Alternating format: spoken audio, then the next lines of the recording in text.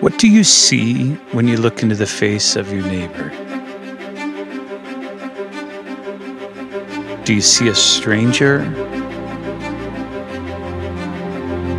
A friend? A foreigner? Or a refugee?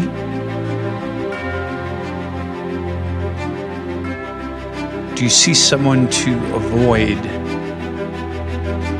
Someone to hide from? Do you see someone to hate or someone to love? Can you see yourself in their face? Do you see the face of Jesus?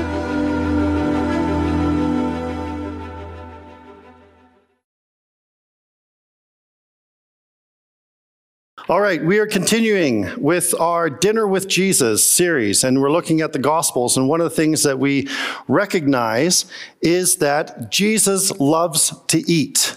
You realize that? Jesus is often at a dinner table. He's not shy about showing up to have a good meal. And so Jesus is often eating. In Luke's gospel, it's mentioned that he's either going to a meal, at a meal, or coming from a meal. And so these are important things. Other gospel accounts, like the one we're going to read today in Matthew, also capture the fact that Jesus is often eating and drinking together. And because of this, he develops a bit of a reputation, an undeserved reputation, but his enemies say, hey, look at this guy. He's a drunk and a glutton. He wasn't, but that's what they claimed because they saw him eating and drinking so freely. And he would go to anybody's table. We saw last week he went to, the tax collector's table the first week. He went to a Pharisee's table the next week. Well, today, Jesus has a picnic. And that's what we're going to see, is Jesus actually kind of hosting a picnic. And we're going to read it, if you want to turn with me, in Matthew's Gospel, chapter 14. So Matthew chapter 14, beginning to read at verse 13. As soon as Jesus heard the news, he left in a boat to a remote area to be alone. Now, just pause there. I won't do this with every single line in the passage, but pause there. You should be asking the question, what news? What did Jesus hear that meant that he would want to be alone? We're going to come to that, so just keep that in mind. But the crowds heard where he was headed and followed on foot from many towns. Jesus saw the huge crowd as he stepped from the boat, and he had compassion on them and healed their sick. That evening, the disciples came to him and said, "This is a remote place, and it's already getting late. Send the crowds away so they can go to the villages and buy food for themselves." But Jesus said, "That isn't necessary. You feed them." "But we have only 5 loaves of bread and 2 fish," they answered. "Bring them here," he said. Then he told the people to sit down on the grass.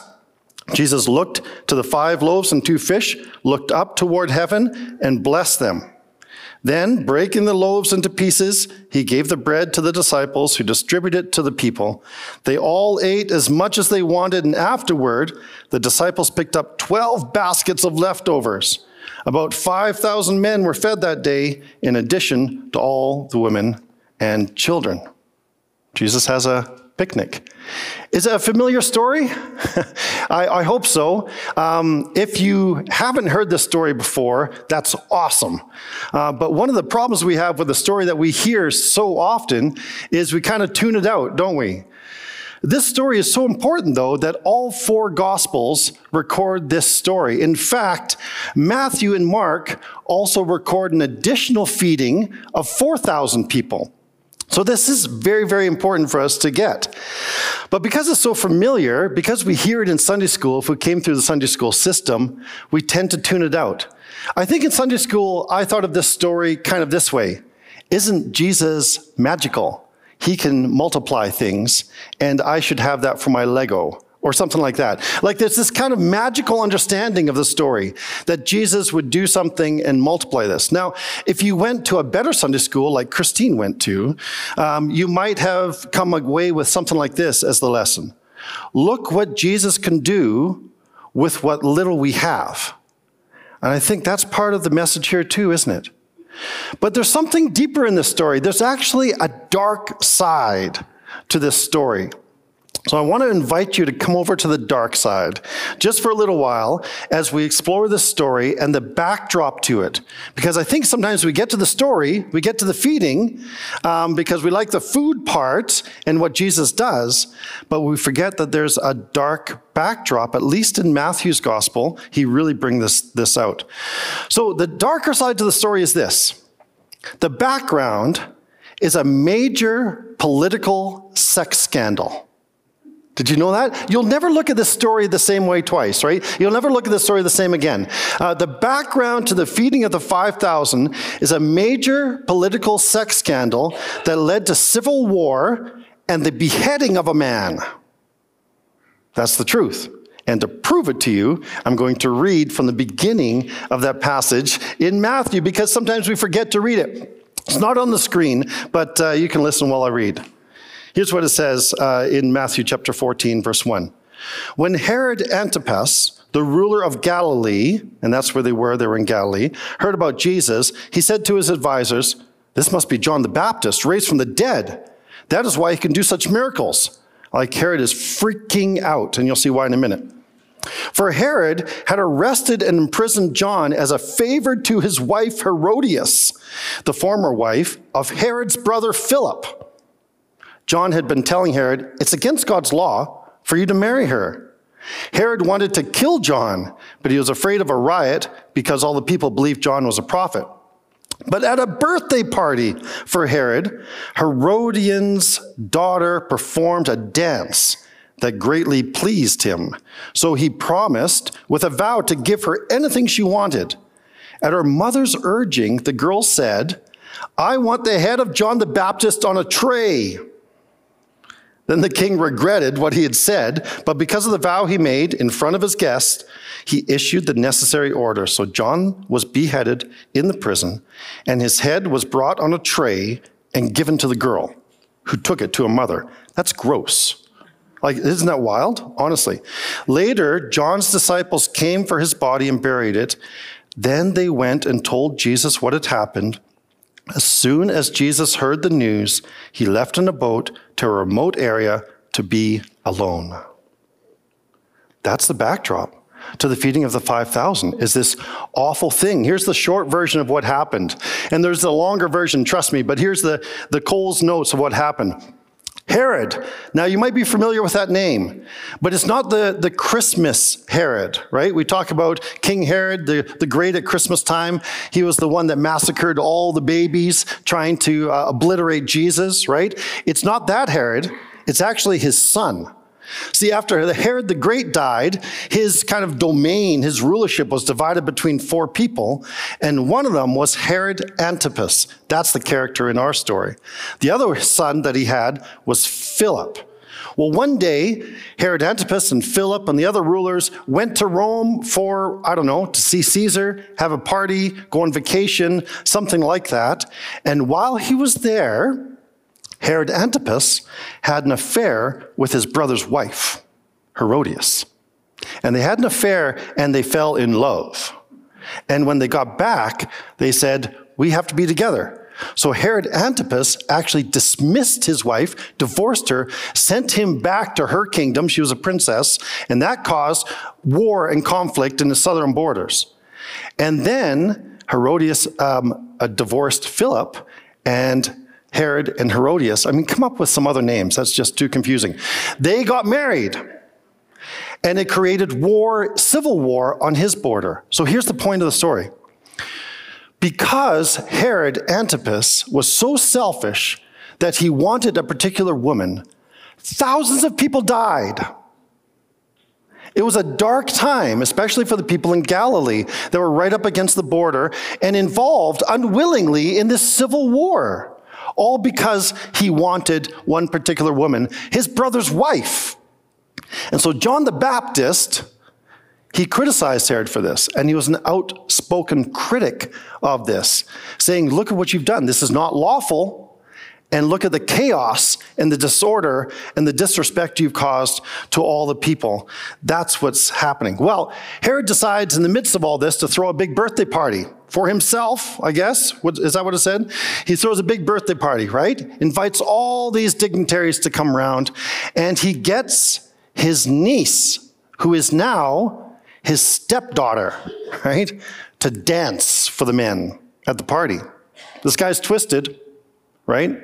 And so she dances, and he's very pleased with her dance and makes this rash vow, I'll give you the moon, whatever you ask for. And her mother whispers in their ear, we want a head. We want John the Baptist's head in a plate. And so she asked for that. And that's what happened. So John the Baptist lost his head because of this party and all the dark backdrop to this. So when Jesus hears about John, he seeks solitude. He wants to be alone. Why? Well, first of all, John is his cousin. Sometimes we forget that. But his cousin has just been beheaded. It's just an awful way to go, right? And now Jesus is wondering, am I next? And in fact, it was under Herod Antipas that Jesus is executed. So Jesus is in grief.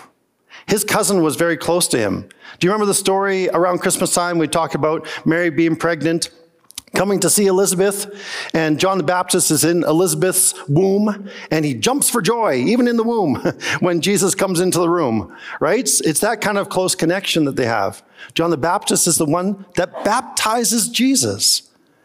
They were close. John the Baptist is the one that prepares the way for Jesus. And now his cousin is dead. And Jesus is in mourning, he's in grief, and he's beginning to anticipate his own death. Would you seek solitude? Yeah. Just leave me alone for a bit.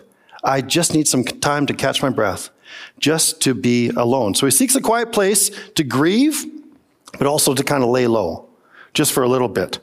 But what happens when he gets there? What does he see? A massive crowd of people have come out. What would you do? I know what I would do.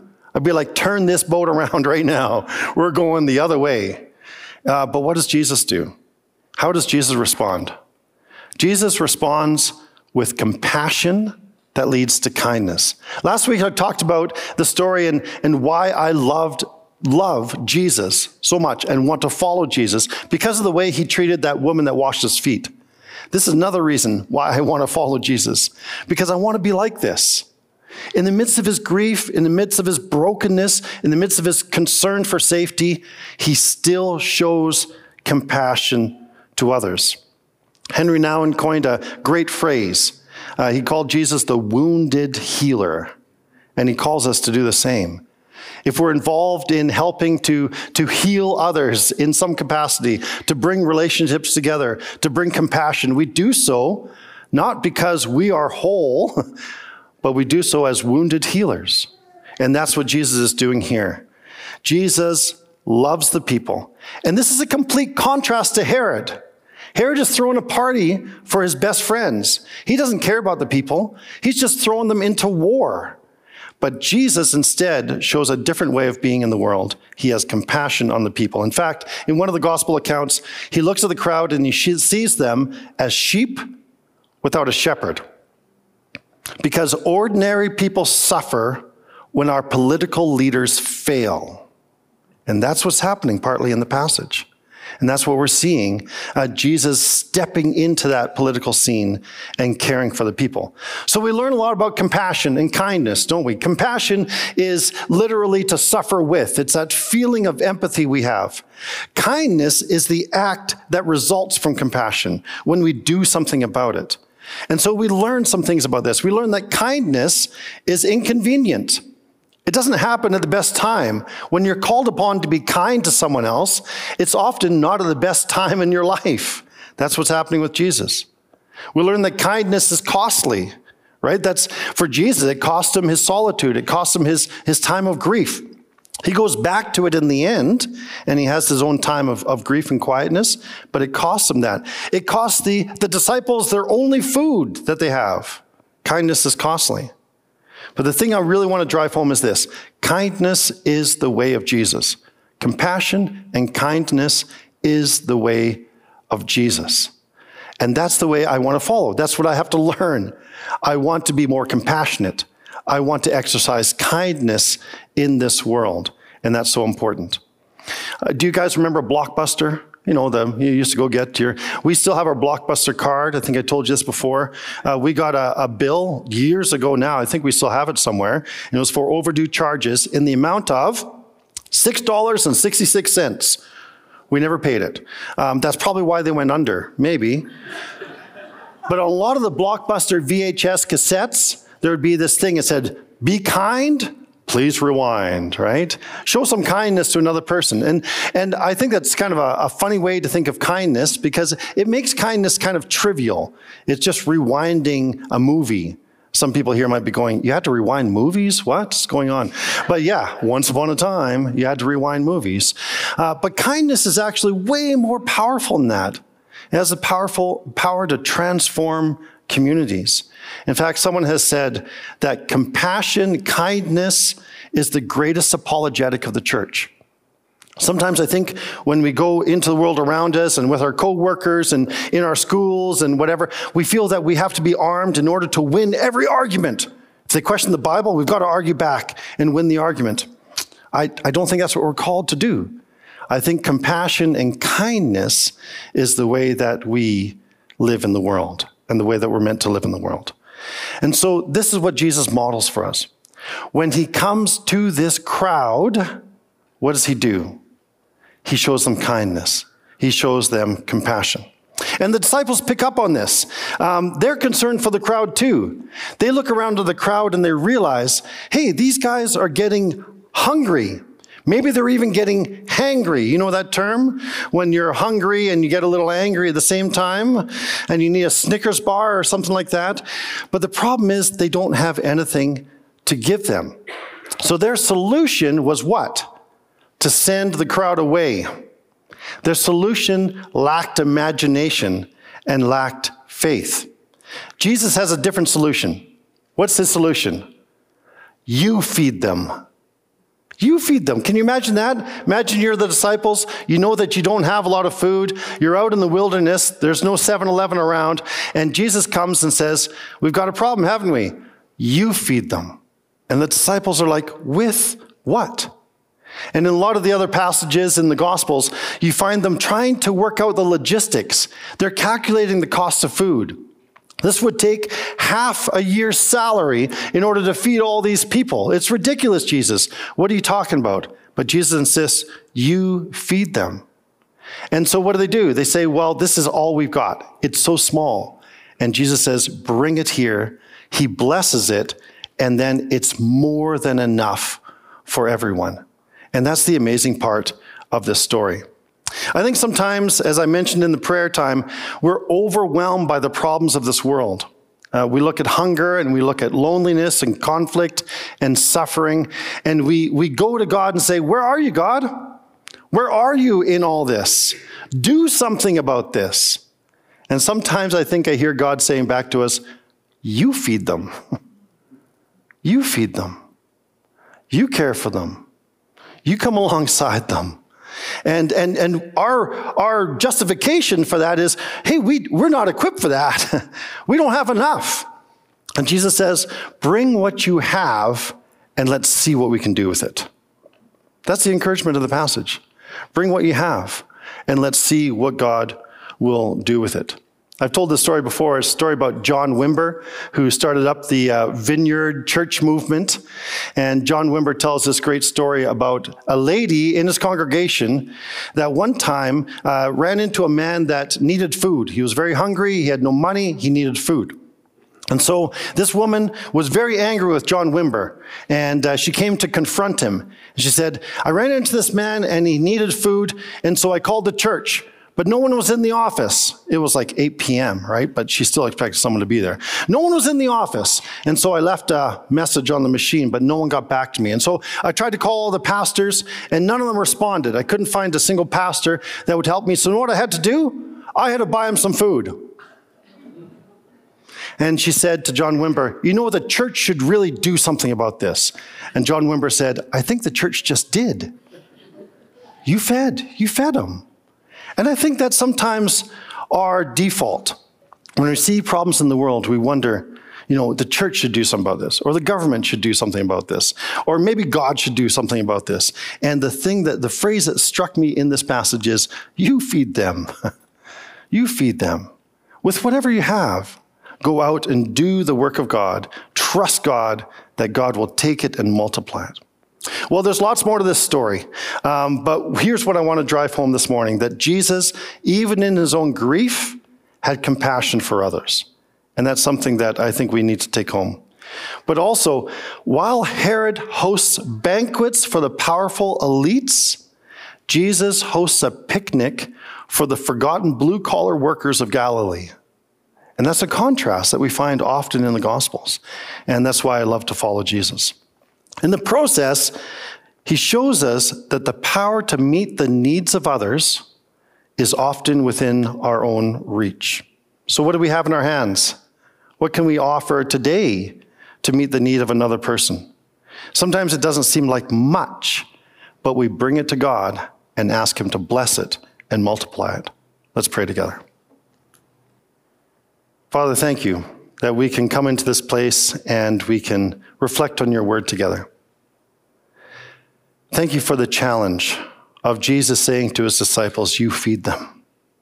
And we hear that challenge this morning, and to be honest, so often we feel inadequate. And often we don't do this very well. But whatever we have, we bring to you. And we say, Father, use it. Help us to be people of peace and forgiveness, of grace in a world that's hurting and in need. And we pray that you'd strengthen us and take whatever we have and multiply it for your glory and for the benefit of the people around us. We pray in Jesus' name. Amen.